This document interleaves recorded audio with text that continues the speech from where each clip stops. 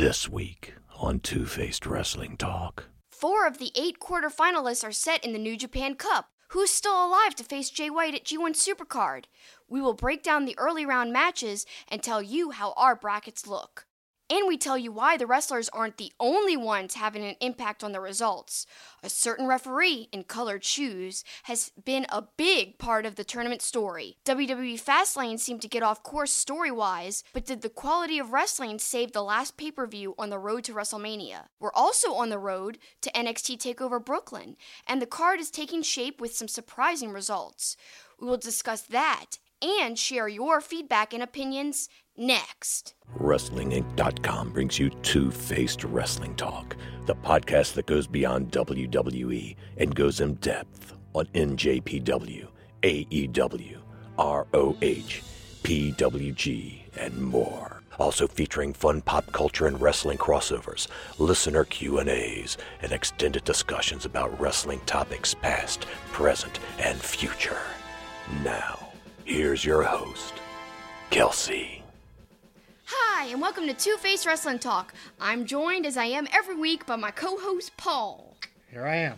There you are. And here we are, talking wrestling like we always love to do every week with you guys. And we've got a great show lined up for you today. We're going to be talking about New Japan, as we said in our tease. I'm really excited to get down into the details about the New Japan Cup tournament.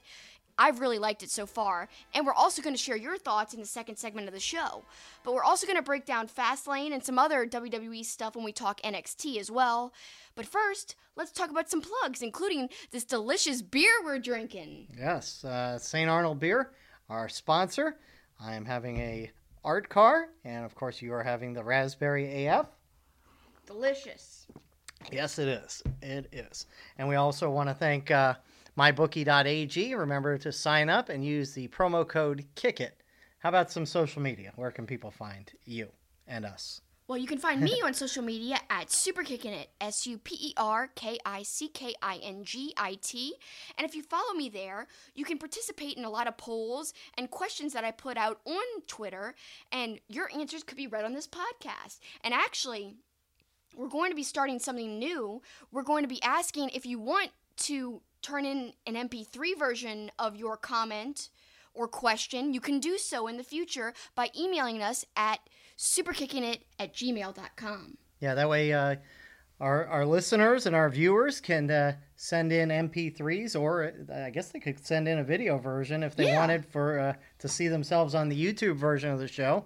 Either way, get to hear some different voices on the show, because I know everybody's tired of hearing mine. So also, if you keep tuned to... No denial there. I just ignored you. Yeah. Also, if you want to keep tuned to my Twitter, you get to have the latest updates about my new show I'm going to start. It's a live show every week called Kelsey Likes. The first episode, you guys voted that it should be about 90s Nickelodeon, and I'm learning so many interesting facts that I think you guys will enjoy on that show. I'll give you a little sneak peek of one of the facts I learned that I'm going to share on that show. It's basically that Artie, the strongest man in the world, from Pete and Pete, was played by the same actor who played The Wiz from Seinfeld. So he goes, "I'm the Wiz. I am the Wiz." I didn't know it was the same guy. I just knew that the Wiz guy was familiar. I had no idea it was the same actor that played Artie. I know one of those references. I know. But also follow us at Two-Faced Pod, TWOFACEDPOD. There'll be polls there as well. But now it's time to give our opinions on the latest wrestling shows, news, and developments. It's time for headlines.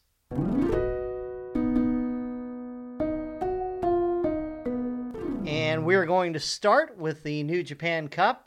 As we record this, we are completely caught up through the first 6 nights of the show. So far, I think the tournament's been pretty interesting. Some of the expected people have moved on, but there have been a couple of surprises as well. And speaking of surprises, here's a surprise. We're going to start by talking about Yoshihashi. Yeah, I mean, that might surprise some people, even us, because we don't usually talk too much about Yoshihashi, but I predicted in my brackets that he would go pretty far in this tournament, and I was basing that on the fact that he had been gone with an injury, and I think they're trying to kind of build him up and trying to make him a prominent person, because for so long, he would always lose especially when it came to big matches. So I think having him go decently far into this tournament, I don't think he's going all the way, of course, but having him go a decent length into the tournament in general, I think will do wonders for him and his place in the card. So he's into the quarterfinals after wins against Nakanishi and a surprise round of 16 participant in Chase Owens, who had upset Juice Robinson. But I want to talk a little bit about the Nakanishi match in particular. I didn't know a lot about him other than the name and that he's a legend, but I maybe have seen him once, So I didn't know what to expect, but I thought he was really good. I thought the crowd was so behind him. I thought it really made the match really interesting. And then, of course, there was the Don Callis factor. Don Callis was so funny because he kept comparing Nakanishi to all these different objects on the face of the earth. Yes. He compared him to an elephant twice, once saying he was like an elephant on a tightrope. He compared him to a bear twice, a brick wall, a cat, and then he said when he fell on Yoshihashi, it was like a building falling on him. So all sorts of weird, goofy references. I noticed it early in the match, and that's why I was like, I got to start writing this down and see how many objects he compares Nakanishi to. And yeah, Nakanishi is massive, so I think Callis was on the right track there, comparing him to all these big objects and things, but it made for a little funny tidbit in the match, a little Easter egg kind of, since we started keeping track of all the different times he did. I wanted you to write down every single phrase, but we didn't. We only wrote down one phrase. Well, we were too far in at that point. We would have had to go back and rewatch. That was entertaining. Tai Chi won that night, as we mentioned, Chase Owens, and then Ishii versus Nagata, which you want to talk about a little later in the show. But that got us into night 2, where Archer, Nichols, Ospreay, and Okada won. Quick note, we'll get to Ospreay because we're going to talk about him and both of his matches in a moment. But a note that you wrote down in the Okada-Elgin match, which I thought was an interesting take about Michael Elgin. Yeah, I feel like it was really random to see him in this tournament. He's been so touch and go with his involvement in New Japan Pro Wrestling. Now, we do know he had that whole controversy he was involved with in 2018 with people, especially this particular woman in his wrestling school. And so it really looked bad on him. I don't know the full story, but yeah, people have been kind of down on him since then. So we haven't seen that much of him in a lot of American promotions, but more surprising, not a lot in New Japan either. He's been involved here and there. Like I think he was in the G1. I can't remember. Yeah, and he trimmed up and he looked really good. He had the Never Openweight title for a little while. Oh yes, that's what he was involved with. And he looked really trim too, and like he was working out and dieting. But he did have the injury too, which they detailed, which was kind of gruesome, that one of his ligaments was in the wrong direction. I think it was part of his knee. Yeah, so I'm hopeful that's more it.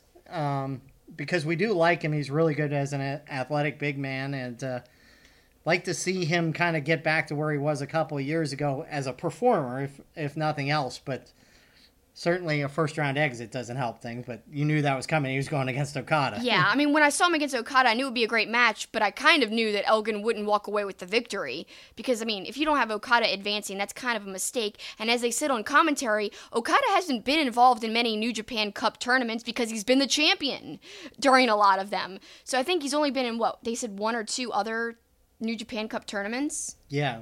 I think coming in, he was 4-1 all time in New Japan Cup, which shows you how little he's been in it. So to bring my point all the way back around and to finish what I was saying, I think that Elgin isn't as prominent as he used to be.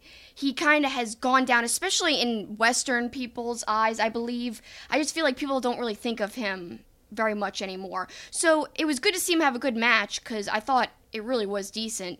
But yeah, no surprise that he lost, as I said. No. Moving on to night 3, Taguchi was a victor, as well as Zack Sabre Jr. The match of the night of the first round really was Naito versus Ibushi, but that isn't the match we're really going to talk about on night 3. The one that was kind of a surprisingly really good match was Tanahashi against a guy named Shota Umino, a young lion who really showed up. He really delivered. I definitely think he made the most of his opportunity because let's just call it what it is. This was a huge opportunity on an insanely big platform for him. Kevin Kelly on commentary even said, New Japan officials think very highly of Shota. And then he also said it was the first time in the New Japan Cup tournament that a Young Lion theme was played, aka the first time a Young Lion has been in the tournament as basically a full-fledged Young Lion. He's still wearing the black trunks. He's still coming out to that theme as Kelly referenced. So I think all that said a lot of what they must think of him backstage. Well, and you kind of thought going into it, maybe it was going to be like a squash match. All right, we give the Young Lion this honor of being in the tournament kind of thing, but Tanahashi will dispense of him in 2 minutes. It was the opposite. Shota really showed out, and the crowd started chanting his name. They were really behind him. He had a couple near falls, and, I don't think anybody thought he was going to win, but it kind of gave that illusion, at least, until Tanahashi hit the clover leaf at the end. But it does make us want to see more of Shota down the road, which obviously I think we will. I'm really excited for the future of New Japan because it's funny that they put him against Tanahashi. He kind of reminds me of a Tanahashi type of wrestler. Very kind of smooth and standard, but delivers these moves, these standard moves, in a very graceful way, much like Okada as well. So I think the future is bright for young New Japan stars if this guy is in the new class. I'm really excited about what he could do. And Ibushi won a great match against Naito, but again, it's kind of surprising that we were talking about Tanahashi and Umino, and we'll be talking about them more. Night 4 started off with kind of good idea matches maybe for the next round. You had Makabe going in against Colt Cabana. And in the other part of that bracket, you had Yano. So you could have had Yano versus Makabe, which would have been obviously interesting because they are, six-man tag champs, and they have a history. They have a history working together and kind of a history against each other, too. So I thought that would have been interesting. So I picked wrong. I picked Makabe to lose. I picked Makabe to win against Cabana, not because I thought Cabana is not a great wrestler and deserves to go forward. I just thought it'd be an interesting match to see Makabe go against Yano with all that history, as we said. But I think it's going to be just as interesting. Maybe by the time you listen to this podcast, you might have already seen this match, but at this point, we have not seen it. I can't wait to see Colt Cabana versus Yano, because that's going to be just as interesting, since they had some interesting interactions during that Ring of Honor show in Japan. Right. During Honor Rising, they were on opposite sides. Then the next night, they were tag team partners. And, of course, with Cabana and Yano, there was all sorts of hijinks. Of course, Cabana hit the flying butthole as Rocky. I guess we had never heard that before, which is kind of... He's done it before. They've called it flying a-hole. Yeah. Other places. It was just weird to hear Rocky say that out loud. Yeah, it was just, especially butthole is so weird. Such a weird word that he used in an actual official commentary. Yeah. Type of... As an analysis of a move. Yes. Type of setting. It was weird. Suzuki, a great physical win over Kojima, but maybe the best Suzuki moment happened in the tag team matches on the first night as he approached Don Callis. Oh my God. So he's approaching Callis, and Callis sinks underneath the table, and he's got his cell phone blocking his face, and he's like, he was like, I can't even do it. It was really high pitched. It was ridiculous. And Kevin Kelly was like, what are you doing? This is absurd. You sound like you went into another octave there. It was insane. It was. I laughed so hard. It was pretty darn funny.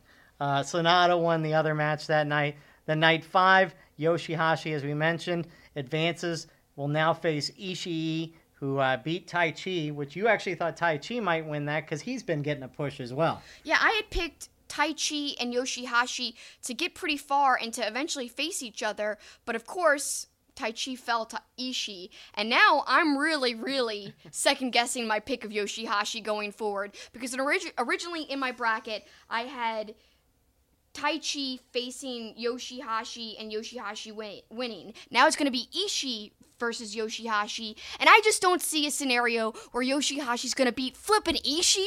Ishii's brutal. Ishii's insane. Ishii has gone toe-to-toe with the likes of Kenny Omega, and flippin' Nagata, who's a legend, which we'll talk about a little bit later, that match that I loved.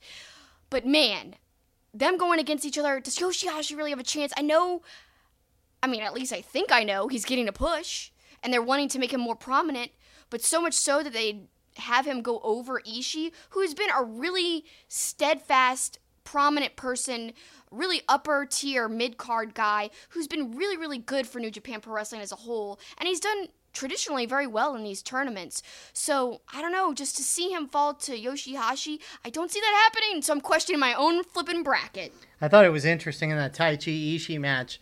As long as they've been around, it was only the third time they've ever met, and the first time they've met in 10 years. And they put on a great match. Crowd was definitely into that. Taichi, another good showing in that, though. I was going to say, Taichi surprised me. I thought he did very well. And, we said this the last time Taichi had a match. So, what is this new trend now?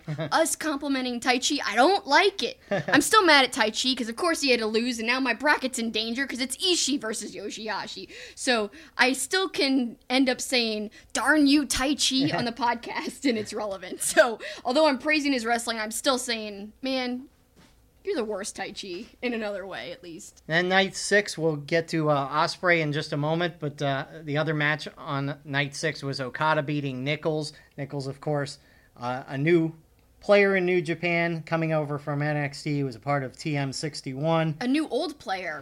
Right. He's back after a number of years, obviously, from being in NXT, as you referenced. And he's going to be in Chaos, but one thing we noticed right off with him, he's got to develop a little personality. There's no play into the crowd, but there's no anything. There's no screaming at the opponent.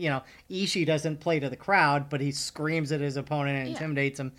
Nichols has got to develop something because the crowd certainly wasn't invested in him in any way. When you're in the ring across from Okada, that's a hard opponent to be in the ring with because Okada, although he kind of has a stoic facial expression, he's got a lot of personality with little subtle things he does. He really does have a big, big persona, and you might not think that if you're a casual fan just getting into New Japan Pro Wrestling, but trust us, Okada has this cockiness that's really subtle, and then he brings it out sometimes, especially in big matches, and he also just has a coolness about him. So to me, when you're across the ring from him, it's hard to measure up and to stand out against somebody like that. But I kind of told you during that match, man, Nichols kind of looks miserable. I'm sure it's not on purpose, but I don't know, he doesn't look that happy, and maybe that's part of his character, but his character doesn't seem very defined at all, and that's why I thought he just looked upset to be there, and that it wasn't part of his character. But like you said, hopefully we see more and more from him going forward, because he could be somebody great if they spend time developing his character. And we wrap up night 6 with Will Ospreay beating Lance Archer. We'll talk about that in a minute, but on night 2, he took on Bad Luck Fale, and great match by him, and we love talking Will Ospreay. We do. He's one of our favorites ever. He's so good, and what he's one of the best at is selling. And I know I've said that before, but it bears repeating because it's true. He's one of the best sellers in the world. And against these big guys, that stuff is important. But it says a lot that the company believes so much in him that they let him go over on such big heavyweights. And it also shows that he's serious about what he says about changing up the never open weight title and making it more prominent, and also making it a title that can be defended against heavyweights, not just junior weights, because technically Ospreay is still considered a junior weight, but he's having these great matches against heavyweights, and I love it. Just shows how serious he is, and how obviously in the future with his defense of that title, he can go against anybody. And him performing the Stormbreaker on Archer just blew my mind. I loved it. Yeah, and even going back to Honor Rising, he did it to Jeff Cobb, so great things by him. But it's also funny watching a Will Ospreay match with you because you are so emotionally invested. When Fale got a near fall, you flinched. Then in the Archer match, when you thought Archer was going to win, you squealed no and then was pumping your fist, and you're just so excited watching Will Ospreay. He's my favorite. He really, really is. And I just couldn't believe it. I was jumping up and down and being like, oh my God, he did it. After he did the Stormbreaker on Archer, I was so pumped up. Because yes, he used the turnbuckle a little bit for help and leverage and getting him up, but he took a few steps with Archer's weight on his shoulder. So it wasn't just with the help of the turnbuckle. He did move around with Archer's weight. I thought that was super impressive. And it really shows that he's more than just a junior heavyweight. He's more than just a high flyer, because as we've seen time and time again, his promos are good too. Mm-hmm. So not only is he great at high flying, great at wrestling, and he's doing more than just flying in his matches. He's kind of trying to do a little bit more hard-hitting stuff, which I like too. But even in his interviews, they're great. They're filled with great promo type of answers, and he had a really good recent interview with Kevin Kelly. It was on a video from New Japan's YouTube channel. The video was called Road to G1 Supercard, Will Ospreay. And they did it at a bar called Bar at MSG, which is actually in Roppongi, not in MSG. So it was kind of interesting. It was kind of weird because Will Ospreay was drinking wine while Kevin Kelly was interviewing him, and they were doing it like a bartender and a guest at the bar type of thing. Kind of neat little style there. But Ospreay was basically saying, I really, really want to be in the main event at G1 Supercard. So it really makes his matches in the tournament seem really important after I listened to that interview. Then he also said, I care about what everyone thinks that buys a ticket to see me. I care about what they think because once upon a time, that was me buying a ticket to see somebody. And I want them to have a good experience, and I want them to think that I'm, worthy of a main event spot at G1 Supercard and worthy of facing heavyweights, etc., etc. Just his emotional speeches are really, really good. Well, Ospreay looked awesome. And look, Lance Archer looked really good in that match in night 6. Back to night 2 really quick. There was a little bit of controversy. Spadlak Fale's shoulder clearly was not even on the mat on the pinfall, but whatever. But that does bring us to an interesting point. A sidebar in the New Japan Cup has been Red Shoes. Yes. He's been definitely involved. I wrote down that he was involved in 3 of the 4 matches on night 1. And Callis had a very interesting comment just to show you how kind of integral Red Shoes was to the match. He messed up part of it where he wasn't paying attention. Right, and then Red Shoes gets his shirt grabbed by Yoshihashi, and Callis said later he got his shirt grabbed and he sold it like he'd been shot. Yeah. But 3 out of 4 matches in night 1. Night 2, he was involved in that Ospreay Fale match. He was a big part of the ZSJ Evil match. And then, in the Taichi Ishii match where Taichi shoved him in front of Ishii. So kind of interesting that Red Shoes, who is apparently officiating all of these matches, because I think he's done every match. Maybe one he didn't, but yeah, he does he does the biggest matches. So anything that's kind of like, but usually that's 2 or 3 maybe. But those first few nights there were 4 main matches, and he was doing all 4 of them. And he was certainly a part of all of them. So people get mad at referees being involved in the match. I've heard people kind of criticize, actually, specifically New Japan Pro Wrestling for doing that. They're like, oh, it makes the ref look dumb, and it kind of demeans the whole match. I don't mind it. And it's happening quite a lot in this tournament, though, I will say, more than I expected. Yeah. But Red Shoes is a ref that, even though that happens, I still don't think any less of him. I just like him so much. He's so expressive. Wow. But it does kind of make him look silly, especially when Callis, like you said that comment about he just gets his shirt grabbed, and it was obviously just that. A shirt grab. A very simple grab. And he acted like he'd been like seriously injured. Oh, he was cowered down in the corner. It was ridiculous how he acted. So as we mentioned, as we record this, one side of the brackets quarterfinals are set.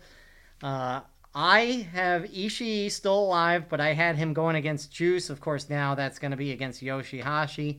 But I have Ishii winning that next match, so I'm in good shape there. You really need Yoshihashi because you predicted him into the semifinals. I can't believe I did this looking back because I'd rather see Ishii versus Okada, but right now it looks like I could have Yoshihashi versus Okada. That's what I had picked. So I don't know.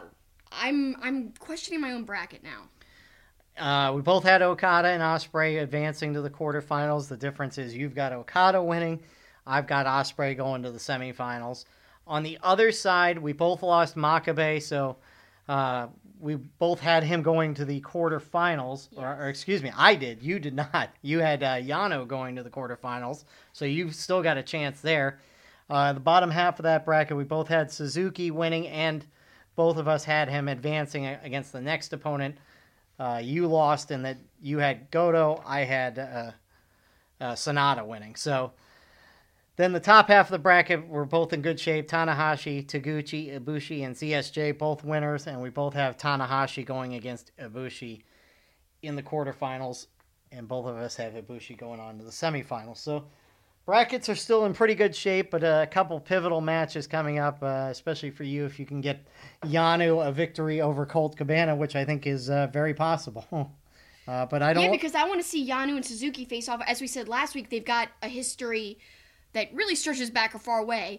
Yano always gets the best of Suzuki. Not every single time, but most of the time. So that's why I think they're going to have a meet up again, because they'll play that up on commentary. It'll be fun, but it'll also be brutal in a way. So I think that's the way to go. Well, the other interesting thing about Colt Cabana, and I just thought of this just now, because he's wrestling Saturday morning, I guess he's not going to be at the Ring of Honor pay-per-view on Friday night. Oh, I guess as an announcer. I guess it'll be Caprice joining Ian Riccaboni. I didn't even think of that, but that's a good point. And it's a good segue, because now we're going to talk Ring of Honor. How about that? That works out well. Ring of Honor 17th anniversary show in Las Vegas Friday night, and make sure to check out Kelsey afterwards, after the show Friday night, because you're going to do a Periscope, correct? Again, stay tuned to my Twitter at SuperKickingIt, because I'll be going live on Periscope right after it's over to talk a little bit about the show, what I thought, my favorite parts, and to get your opinions too. Good card. We were going through the card. We obviously talked last week about Jay Lethal and Matt Taven and the pinnacle, the build up to that with that video series. That was well done. That video really has me hyped for that match. They've been building it for months and months and months. God, for so long. And once you've got a story going on that long, I think it's going to deliver and be really good. Jeff Cobb versus Shane Taylor. That's going to be a really interesting physical, big guy, but both are real agile big guys too, obviously. Lots of people sleep on Shane Taylor, but you shouldn't, because he's really, really talented. We had the pleasure of interviewing him last year before Supercard of Honor. Not only is he agile and really athletic, but he's super nice too, although he's playing a bad guy, which I love. So Marty Scurll versus Kenny King as they position themselves for that title shot against whoever wins between Lethal and Taven. But I think the match everybody seems to be talking about and looking forward to, PCO and Brody King versus the Briscoes. Oh gosh, yeah, that's going to be amazing. They had some interactions over the past couple of months, and I've loved every single interaction they've had. It's been great, and this all-out brawl, I mean, I don't know what else to call it. It's going to be a brawl. It's going to be violent. It's going to be insane.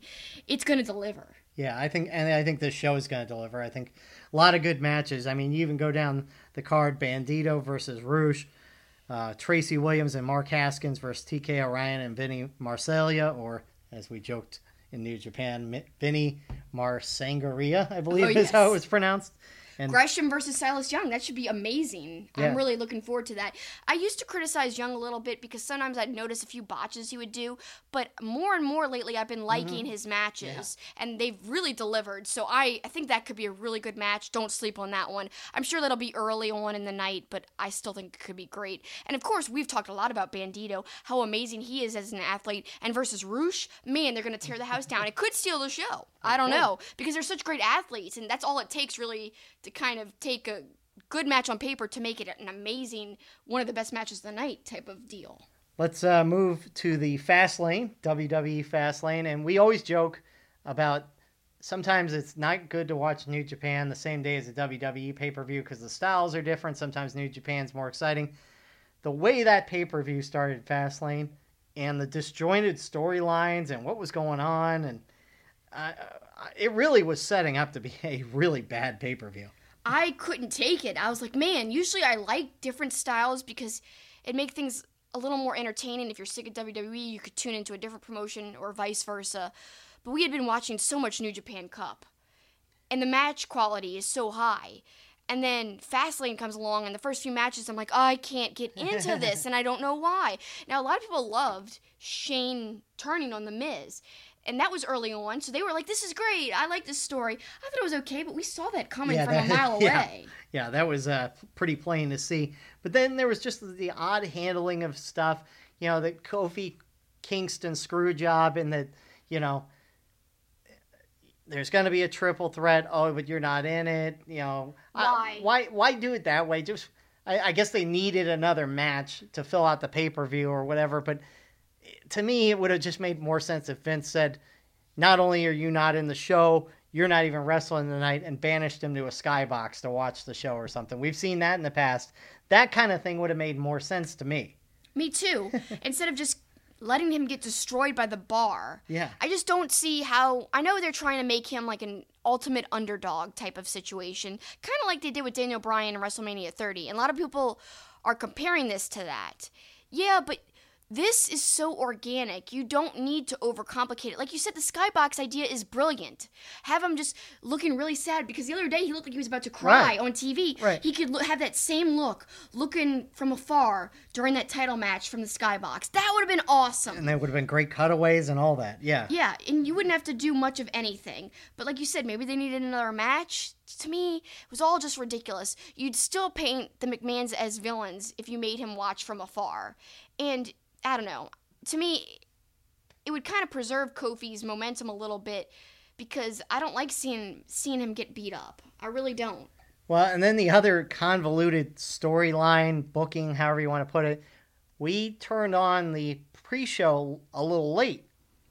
And as that match between who was it? Biggie and Woods against Shinsuke and Rusev, that happened, and I'm like, I don't know how there's still time for Andrade and Mysterio. Maybe we missed it. Now, 2 hours before the show, that was still booked on the pre-show.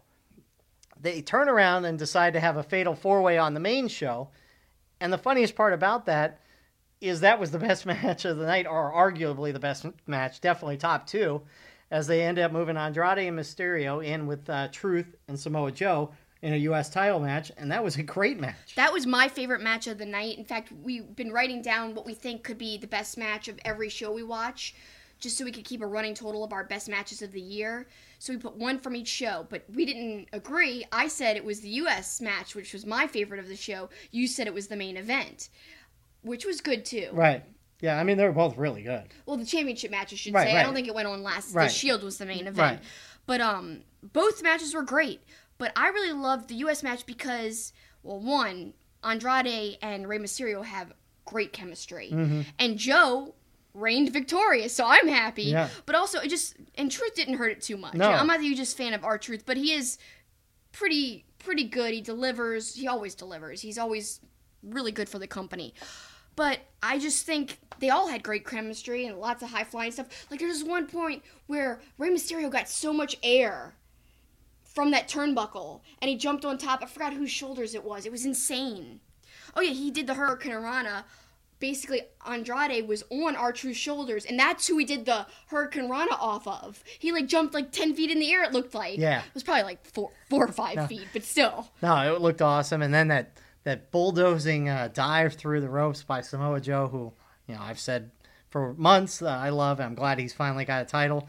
And, it'll be interesting to see where they go with him with the title. Yeah, and I think it was interesting. It was almost like they were pulling out all the stops because they wanted to prove they were worthy of a spot on the main show versus the pre-show. They wanted to show, so you were going to have us on the pre-show. Let's show you guys why we deserve to be on the main show all along. And they really delivered. And I think that's what, when we were done watching the match, that's how I thought. They definitely deserved to be on the main show the whole time.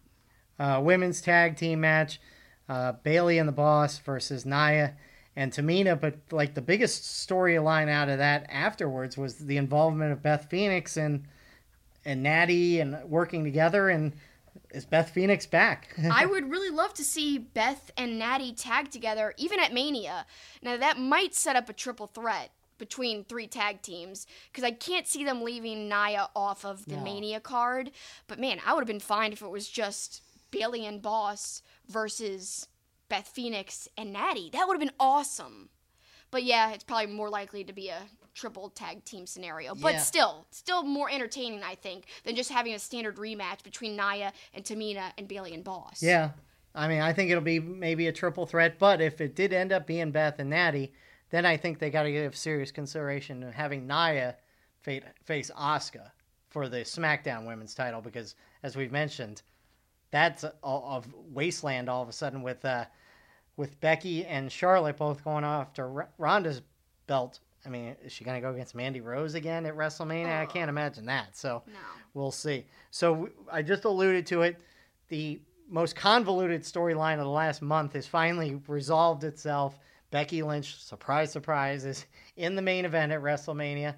But even better was I predicted exactly how it would happen. You did. You really did. Before the match started, I said Ronda Rousey's going to get involved and she's going to attack Becky and get her disqualified and get her in.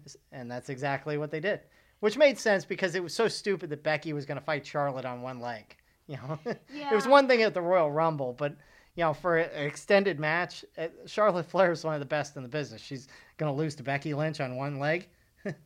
Yeah, it didn't make much sense, and I'm just ready for them to get to Mania and drop all this silly storytelling, because I think it's way more complicated, just like the Kofi thing, just more complicated than it had to be.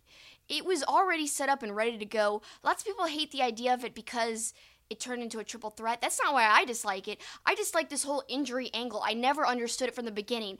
Becky having an injured knee never made her more sympathetic. It actually made her more ridiculous because she refused to get checked out by a doctor. But then the McMahon screwed her, so she looked like she was in the right for not even trying to get checked out. But Right. Still, the injury angle just never helped anything. You could have had her, just kind of playing against the Authority. Although I think that was unnecessary too. There was already a story and already heat between Ronda and Becky. Just let that develop, and they could have still put Charlotte in without any of those shenanigans. So to me, you could have just had it a simple build. You could have just had the simple storytelling, but they didn't go that way. Well, and further screwing up a personality, the main event became a triple threat with Mustafa Ali mysteriously inserted at the last minute into this. And look, I have said I love Mustafa Ali. They made a mess of this. I believe that was your exact words, that they made a mess of Mustafa Ali by putting him in this and the crowd hating him, and they generally love him. He had so much positive momentum before he got that concussion. He was doing so well. He was getting cheered. He was like the underdog, much like Kofi kind of moved into that position now. But it was Ali. And one could argue, well, yeah, he's just, taking his rightful spot like Kofi wanted to, because he got kind of taken out by injury. He wasn't able to be in that match, and Kofi was instead.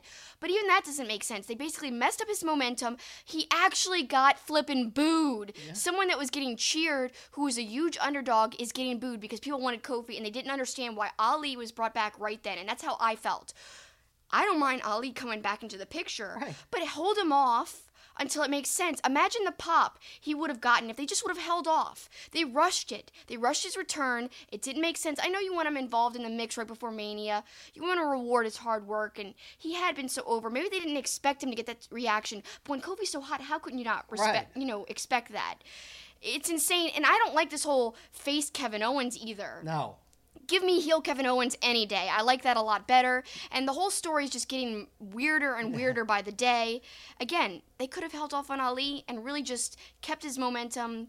Instead, they went the opposite direction. And I think he really suffered because of this match. I mean, he won them over at certain points, but really not really completely. Well, I'll get to that point in a second. But I did mention during the match to you, Kevin Owens, Randy Orton should always be heels. They should never be faces. They work much better as heels.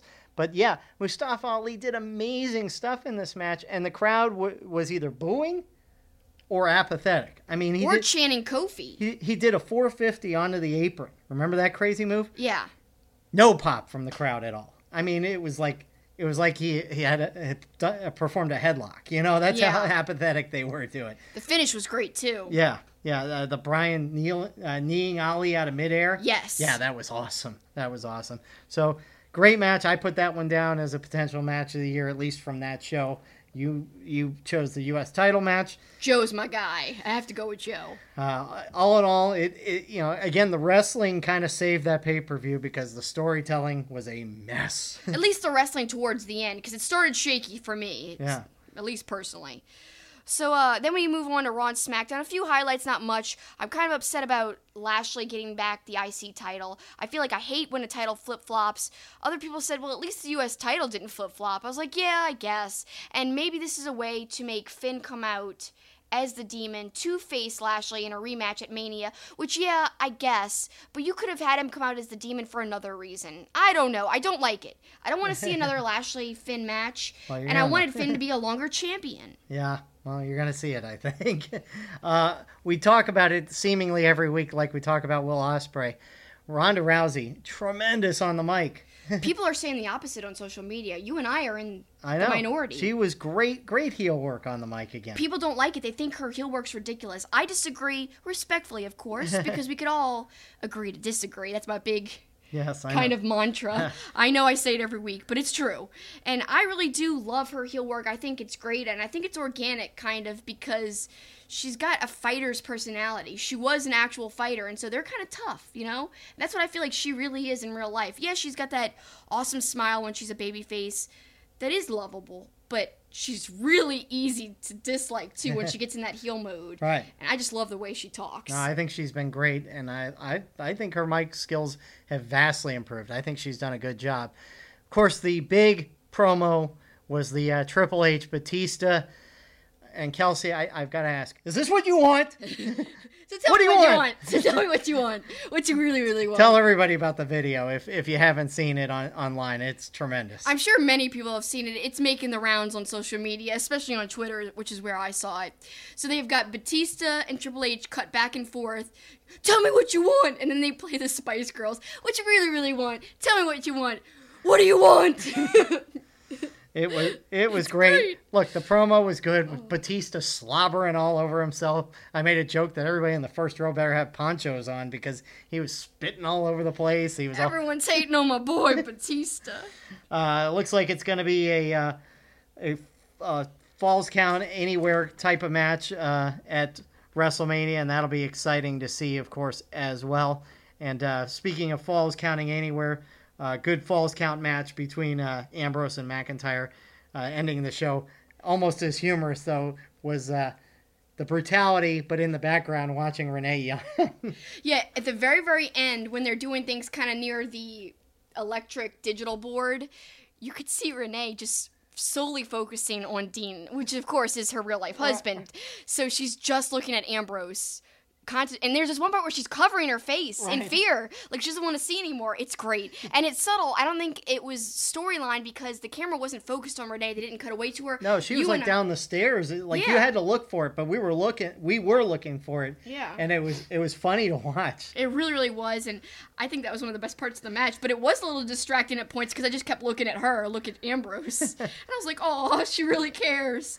But I like that match, and I think that's one of the things that helps save Raw because I feel like this Raw wasn't very entertaining. Yeah.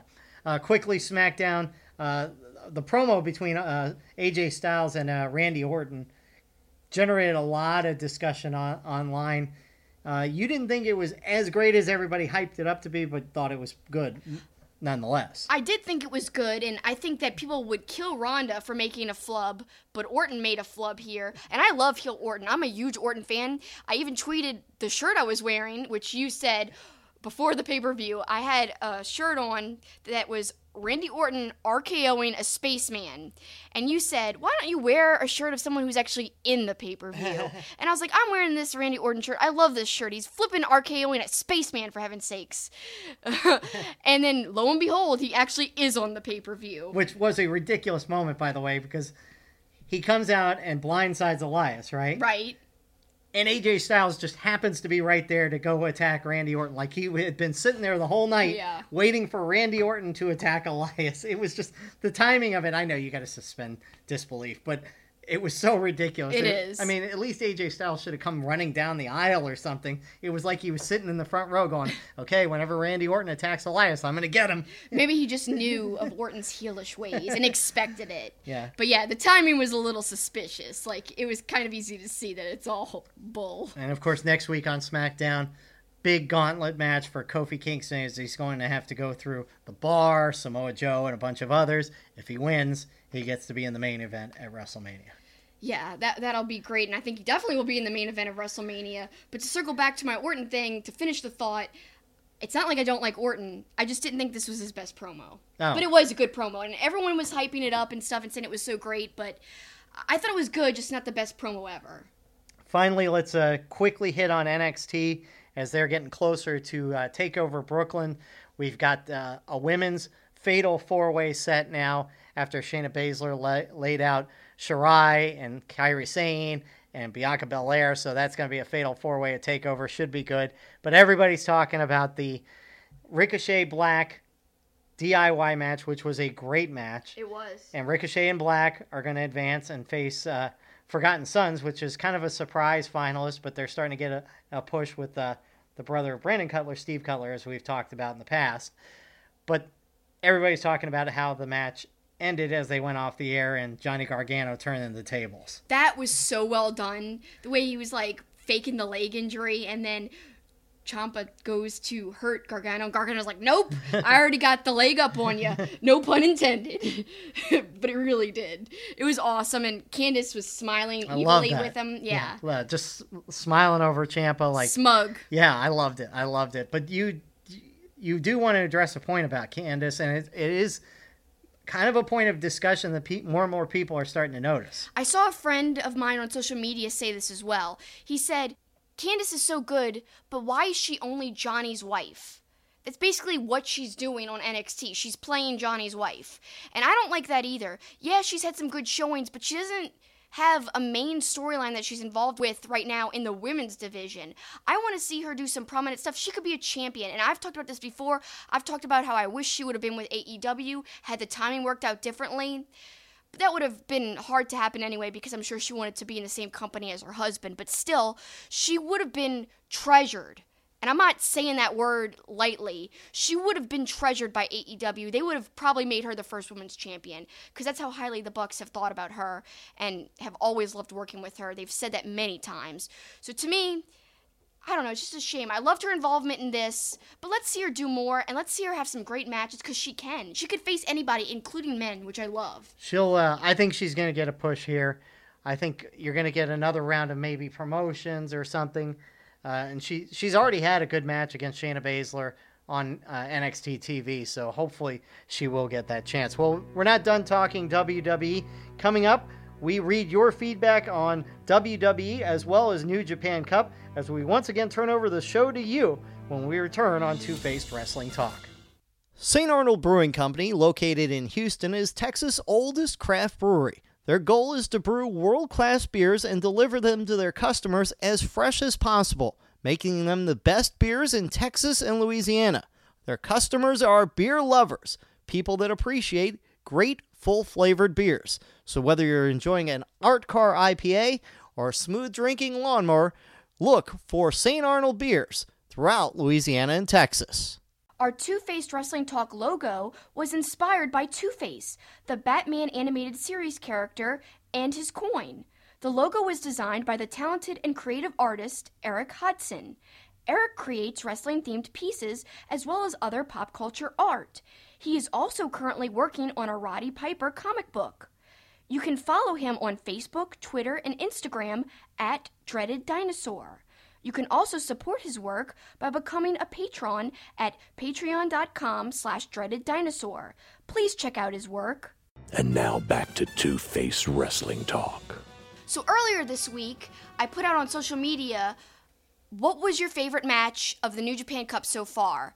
And I said I've been enjoying the tournament a lot, and I really, really loved, my favorite was Ishii versus Nagata. And I hold true to that, because at that point when I tweeted this, we hadn't seen the last 4 matches that we've now watched. But even watching those, I really still love Ishii versus Nagata, because it was brutal. And man, Nagata had blood in his mouth when his eyes rolled backwards. Yeah, oh, that was so stuff. cool. That was a great visual. I probably would have agreed with you had we not watched Night 6 and Ospreay versus Archer.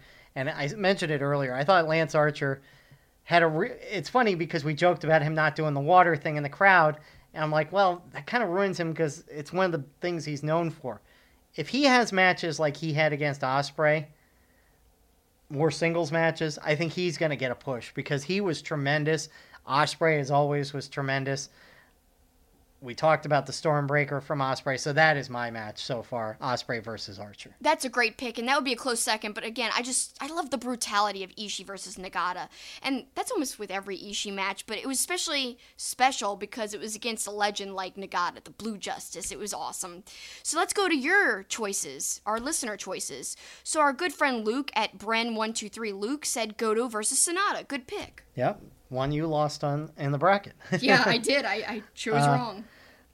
At BC Mendoza said Naito versus Ibushi, which I think most people were expecting to be the best match of the first round. And also Crazy Pete 315 also concurred on that, but then after that agreed with you on Ishii versus Nagata.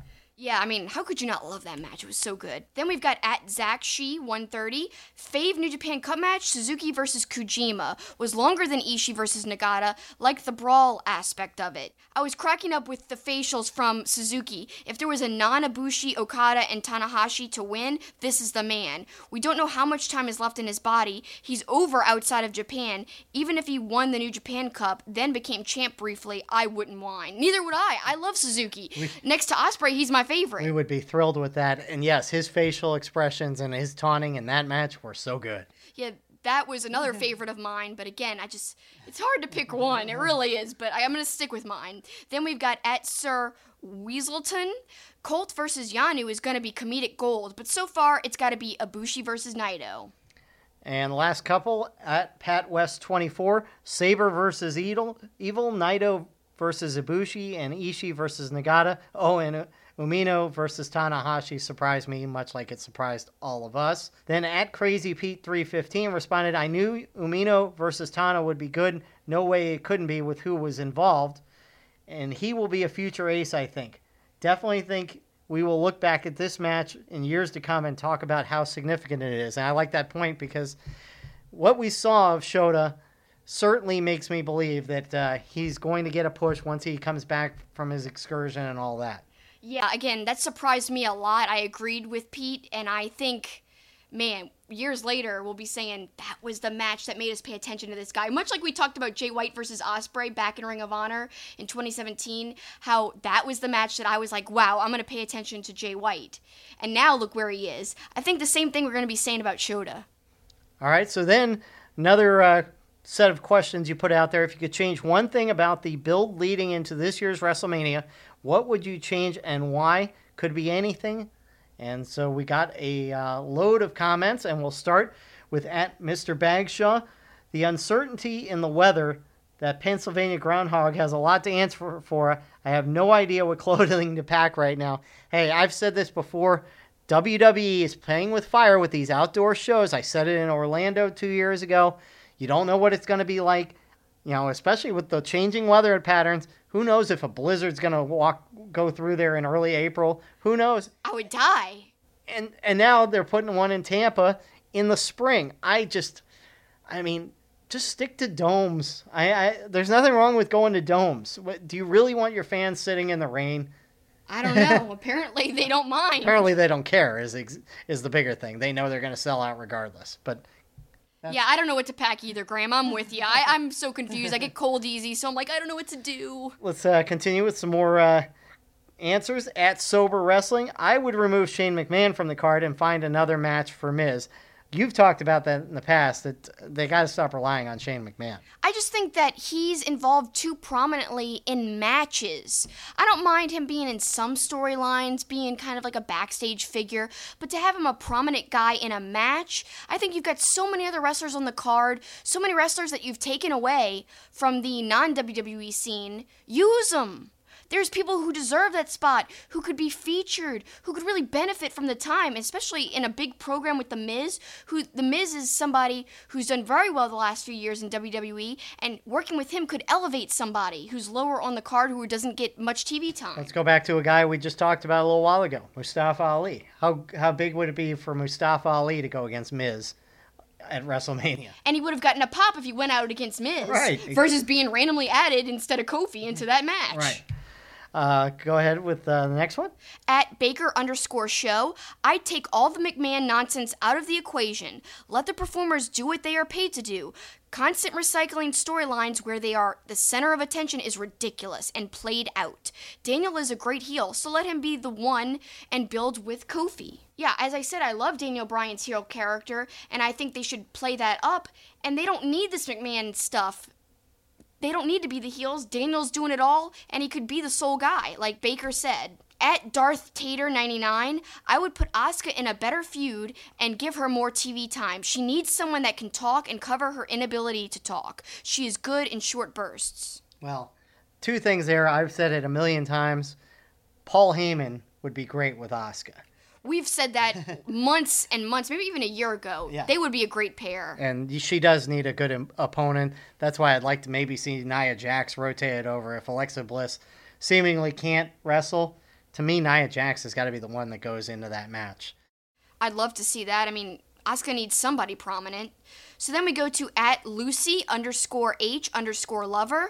I just want that Triple H versus The Rock match that they teased several years ago. Batista versus Triple H might be good, but right now I don't really care. I'm liking the Batista stuff because it's been a long time since he's been around, and although he had all that spitting, I still want to see the match. But I do want to see that Rock Triple H that they hinted at about 4 years ago. I'd like to see that as well. Do you want me to get some heat right now? Sure. I'm over The Rock, I know man. you are. I just feel like he keeps coming back to be in these little segments, and times have changed. I mean, Batista's at least a little more recent than The Rock in terms of the last time he's wrestled. The Rock has moved on. Let's move on as fans. But I understand you guys liking The Rock and wanting to see him. I'm just not a big fan of seeing that Triple H Rock match. I'd rather see this Batista match. Or anybody versus Triple H, really. At Dave Pazewski, picking one is difficult, but I'll go with the booking of the Intercontinental Championship. It's become a hot potato between Lashley and Finn Balor, just as you were saying. These wrestlers deserve better, and this title that has such a long history deserves better as well. Remember when it was prestigious? We say this time and time again. New Japan Pro Wrestling has been way better at booking their IC title, at least since Nakamura's been champion a few years ago. It's been consistently well booked since then, and even when Jericho won it and kind of went away for a while and didn't defend it, it still had prestige because Jericho's a huge name to hold it, and he did carry it with a certain air of confidence, and like it had meaning to him. He even talked about how meaningful it was to him. So to me, even though he didn't defend it for a long time, I still think it held prestige. And now we're seeing Naito with it, and obviously he likes it. Of course, he acts like he doesn't, and he throws it around and stuff, but he's a great IC champion. And yeah, I wish WWE took a hint from New Japan Pro Wrestling and booked it really well, because it could be a great secondary title, especially when they've had Brock as champ, and he's not around to defend, so why not, during that time, elevate your IC belt? But again, hopefully, another belt that could be elevated right now is Joe with the US belt. Well, and part of the problem is you've got split brands, so you've got two main champions, so that drops Intercontinental and US title down to third at prestigious-wise, so that doesn't help either. At SCWP514, end of the brand split. Boy, that led me into that perfectly. I know it's not going away soon, but the last Mania that felt like Mania was 31. Only 9 matches, and the whole show flowed great. Now we've got 13 or 14 matches, too many extra titles. It's so bloated, and 7 hours is much too much to ask anyone to sit through. And this will be a common theme in some of our answers that we got from people about the length of the show, and I understand that, but I kind of like the brand split. What I don't like is having multi-tag champs. I think that could easily be one set of tag champs that float between the brands. That would eliminate an extra set of titles right there. But I understand what he means, but I kind of like the different brands because I think it makes SmackDown more relevant. Then we go to at SaintsFan51797J. I would fix the women's main event and make it a singles match between Becky and Ronda. The current triple threat story is too convoluted and makes no effing sense at all. Becky suspended. No, she's not. Now she is. Now she's hurt. Becky has been completely cooled off. It's sad. Shaking my head. Now, I agree with the convoluted storytelling. I don't like that. But I think that wouldn't matter even if it was just Becky and Ronda or Becky, Ronda, and Charlotte. It was convoluted even before Charlotte got inserted in. So I think the whole injury angle and the McMahon angle should have never been added, regardless of if it was a singles versus a triple threat. I agree, and I think we're also in agreement that Charlotte deserves to be in it. Especially if it's the main event. For what she's done. Yeah. So, At Zach Shy 130, I'll be original. The New Day's still coming out with pancakes bit. They're crying for Kofi to be WWE champ, right? Let these dudes be serious without that gimmick. They're talented without it. And that is true. They are all really talented, but I don't see that gimmick going away anytime soon because it plays to the kids. And it sells merch, too. Yeah, it sells Lots a of ton merch. of merch. So. I'm sure they're one of the highest sellers on the WWE shop. But to go to his point, I don't like the pancakes bit. I'm fine with the gimmick and the fun and the colorfulness. I don't like the pancakes. The cereal was even better. There's just something about the pancakes I don't like. I don't like it. It never made sense to me. I agree. From at Why We Watch Pod, I'd split Mania into a 2-day event rather than 7 hours in one sitting. That's an interesting take. It is an interesting take, and like we said, people are saying that the length is just way too long, and it's funny. Something that is being split into a 2-day event is Wrestle Kingdom. Right. And I'm actually happy about that, even though it'll be weird a little bit at first. I think it'll take some getting used to. But we were complaining how fast Wrestle Kingdom went by. And they're traditionally known for having longer matches that have time to breathe and nothing feeling rushed. I feel like this past year with Wrestle Kingdom 13, it felt the opposite. I felt like a lot of matches were very rushed, and I didn't like it. So they're splitting into 2 days, which I think will open it back up for some breathing room. But having WrestleMania do that would really affect all the promotions that surround WrestleMania. Now, that would be good for WWE because more money goes to them versus other promotions, but it would be terrible for the weekend of festivities, at least for fans who like more than just WWE, who think of it as kind of like a big weekend of wrestling, not just a big weekend of WWE. Right. Next one is from at Psycho Nigeri. No Fastlane, especially after what they did that pay-per-view, is unnecessary. That's something we were saying during the pay-per-view. Having 2 pay-per-views between Royal Rumble and WrestleMania is too much. It really, really is. I thought it was unnecessary. Raj, the owner of Wrestling Inc., even said that as well, and we totally agree with him. Our next comment comes from at Michael CHAUTV. I'd change the whole random wraparounds with Becky and Kofi. Why all this random stuff? Becky winning the Rumble and Vince adding Charlotte because he thinks Becky can't get the job done is simple. Kofi winning a number 1 contenders match to face Daniel Bryan at Mania is simple. At Dan Chris Will, I would make Sammy not injured and be involved with WrestleMania. You didn't say it had to be possible. I wish that too, and he could return very soon actually, because apparently just around Christmas time, he was on Talk is Jericho and said that he and Kevin Owens were kind of on the same recovery schedule. So we know Kevin Owens returned. I think Sammy could be pretty close behind. Might be in that Andre the Giant Memorial. Maybe, but is that really where I want to see him? I want to see him with a belt. I know I'm dreaming, but I think you have him hit with his entrance music, though. I think that gives it a little pop. A big pop, I would hope. Yeah. So then we go onwards at D Smooth 210, the creative direction for Asuka and her championship reign. As we said, we totally agree. At That WrestlePod, this isn't really a change, but I'd love if Shelton with Heyman in his corner was Kurt's final opponent. The story is right there for them, and the win would elevate Shelton into a major player on Raw.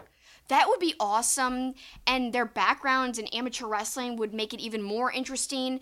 There'd be kind of like an ingrained story there. I like it. And yeah, it's not technically a change, but it's kind of like a wish for the build, and I'd love to see that. I wouldn't mind that being Kurt's final match because I think it would be an interesting story, and it'd be putting a young guy over at the same time. And it kind of brings some things full circle and all that too. So exactly. Well, I say younger. You know, he's not. It's not his first time around the block in WWE, no. But still. At Old School Pants, the length of build. Eliminate the Fastlane pay-per-view slot, giving an 8-week build to WrestleMania, so it feels like the absolute granddaddy of them all, like it's supposed to be. Yep, as we've heard from many people, lots of people agree, and I agree as well.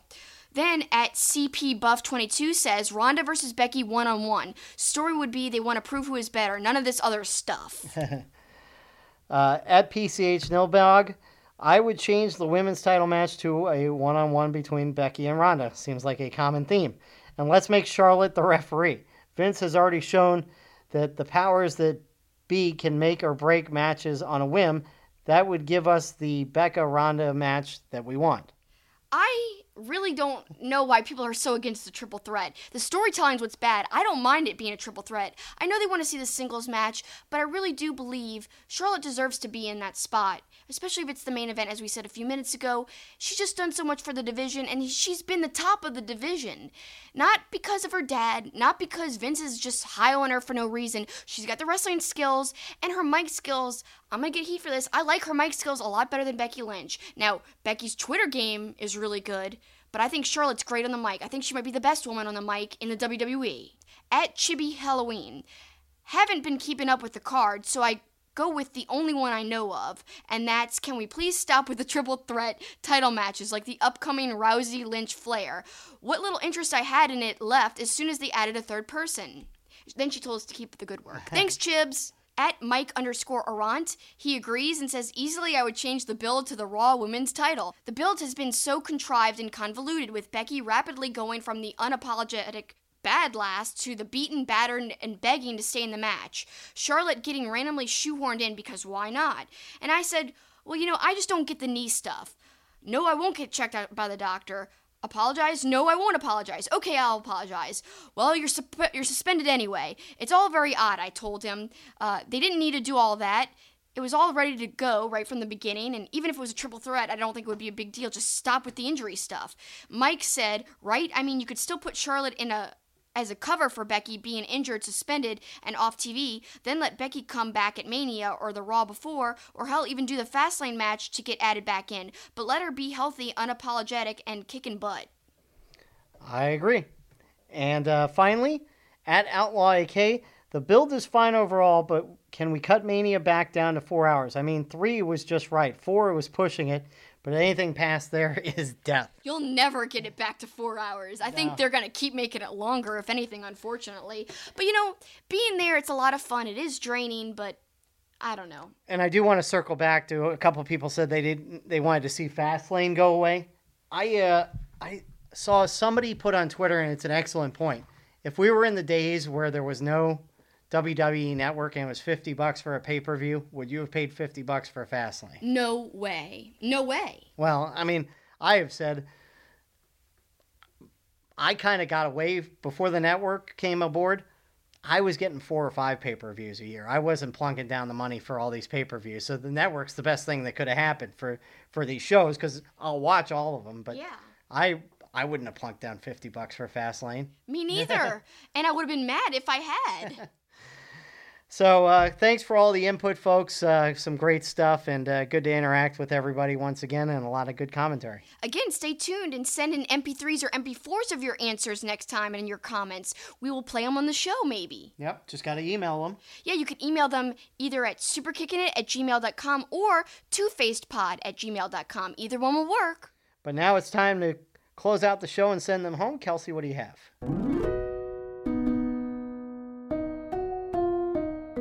Well, I've got 2 things quickly. We'll be revisiting our Boy Meets World pop culture and wrestling segment, the Pop and Wrestling Connection, and there's a special reason why we're revisiting this, which we will reveal later, but it's essentially just a Boy Meets World question with a wrestling twist, and of course, it did have a little bit to do with wrestling because Big Van Vader guest starred on a few episodes. We'll get more into that as the weeks go by, but stay tuned to my Twitter, as I've been saying, because the question will be asked on there. Send in your MP3s, your MP4s, or just type in your answers, and we'll read them on the show. Then, I also want to shout out my favorite wrestling podcast, besides, liking our own. I actually like other podcasts, like View from the Top Rope, and my other favorite is the Wrestling Podcast About Nothing, which the name is a little Seinfeld reference, which we love Seinfeld, and it's hosted by Mike Crockett and Brian Malonis. And of course, Brian Malonis is from Ring of Honor's The Bouncers. He's a part of that group along with Beer City Bruiser, both wrestlers we got to talk to before Supercard of Honor. We both really like them. But if you want to get ready for Ring of Honor and their 17th anniversary show in Vegas, I would suggest checking out the WPAN, which is where you could find them on Twitter. You could check out their latest podcast episode in which they interview Carrie Silken. And it's so fascinating. I loved it, especially this whole part where he talks about they were in Puerto Rico, and these guys killed Bruiser Brody, and they thought they were going to get killed. They're like, they killed Bruiser Brody. Who are we? We're dead. So that part cracked me up. You got to check it out. It's a fascinating interview. Kerry Silkin is such a huge part of Ring of Honor's history, and if you don't know much about him, this interview is a great way to find out more. Again, check them out on Twitter at the WPAN. And of course, Kelsey is repping their shirt. You can't really see the bottom of the shirt It on kind of YouTube. says Now you it. can, but it's kind of like the Seinfeld logo, and it says Wrestling Podcast About Nothing. Yep. Much like Seinfeld was the TV show that was about nothing. Exactly. Love those guys. Please check them out. I'm going to close out the show with also promoting something we've got coming up. Wednesday night of this week, we went to our local wrestling promotion, Wildcat Wrestling. It was in a new venue, which was kind of cool. It was part of a agave week with the tequila and Modelo beer. Ooh, I mentioned another beer, I guess. Well, that was a different event. It's not like they were sponsoring us. Lenny, don't get mad at us at St. Arnold. We didn't have any Modelo. No. Oh. Anyways, they held it at the Ace Hotel in downtown New Orleans, and it was a great little venue because it was almost a PWG like feeling because of the crowd level, not obviously to the insanity of PWG. They brought in some Lucha Libre wrestlers. We got to see somebody we talked about last week from MLW, Tarus. God, he was fantastic. That was one of the best matches of the night at our local show. He really, really delivered, and we enjoyed that match. Yep, and members of the Latin World Order. And so great show. And we're going to talk to Luke Hawx, who is the man behind Wildcat Wrestling. You may know him from his Twitter feuds with Cody Rhodes, but he's a big part of the wrestling scene in New Orleans. His son is a wrestler. He's wrestled on Ring of Honor shows at Supercard of Honor. He was on one of the early matches. And some of his wrestlers have been a part of WWE. You know, small parts, but we saw Johnny Flex, who's a member of Wildcat, on 205 Live not that long ago. Yeah, so we're going to have that interview with him. We're going to conduct it from his wrestling school this week, and we will air it next week. I'm so excited. He's a really fascinating guy, and he always speaks his mind. I think that makes him even more fascinating. He never holds back. He's sometimes he can be controversial, but I love that about him, and I can't wait to talk to him. We'll talk to him about how he helped with WrestleMania in New Orleans last year. He helped set up a lot of people and get them approved so they could have licenses to wrestle here, because the Louisiana State Athletic Commission's a little different and a little more strict than in other states. We'll talk about that. We'll talk about a whole bunch of interesting things, his acting career. I was going to say, he's an actor, too. Yeah, he's been in a whole bunch of movies, including alongside The Rock in one film. I think he had a part in Logan. Bunch of other stuff, too. So Luke Hawx from Wildcat Wrestling will be part of our show next week. And, of course, you have a funny story from the previous Wildcat show that we went to at a high school gym here in town. Yeah, a couple of months ago, and I'm going to tell this story because it says why Wildcat is so fun. It's a good way to give an example of how somebody could easily get into it. So we know a lot of the local sports people, especially because you're in sports. There's this sports reporter who we both really like. His name's Jeff Duncan. And we saw him at the show, and we were surprised he was there. And he even looked kind of taken aback to be there. Like, he didn't know what to expect. And he told us it was his first time being at a wrestling show. He was there with a friend. And so he started off watching the show in the back, just standing, kind of innocently out of the way far in the back. And as the show progressed, he starts moving up and up and up. And we're kind of observing this because we're moving around too. And at the time of the main event, he moved up so far that he winds up in the first row, and he's snapping pictures. He looks like a kid at Christmas. So seeing somebody who is actually a sports guy, not really watched wrestling before, literally kind of go from being unsure to really getting into it by the end of the night. And he even told us afterwards, like, this is wild, man. Like, this is crazy. So that was one of my favorite experiences ever. So to me, that's an example. To any of our listeners whose friends maybe are questioning, well, why go to a wrestling show? Just get them to go one time. And I think a lot of people, I use the same analogy with hockey, because hockey's not a widespread sport in the American sports landscape, especially down here in the South. I tell people, you get to one hockey game, you'll be hooked. I got hooked. Yeah. I'm evidence. And I think not everybody, but most people, if they go to a wrestling show, will have such a good time, they'll want to go again. Yeah, and Jeff Duncan, like, to me, watching him was one of the greatest things I ever did at a wrestling show because it was so cool to see him get into it. And I didn't expect it either because he's such a serious sports guy, and it was just awesome. So that's just a testament to not only how great wrestling is as a whole, but how, Wildcat's fun and entertaining too. It's definitely evidence to that fact. Yes, it is. And we love it, of course, too. We do love it. And we love you guys for taking your time and spending it with us by listening to us or viewing us if you're watching on YouTube. We thank you very much. It means so much to us because we know your time is valuable. We appreciate it. Hope to see you back here next week. Hope to have you listening to us then. And until then, take care. That's it for us. That's the finish.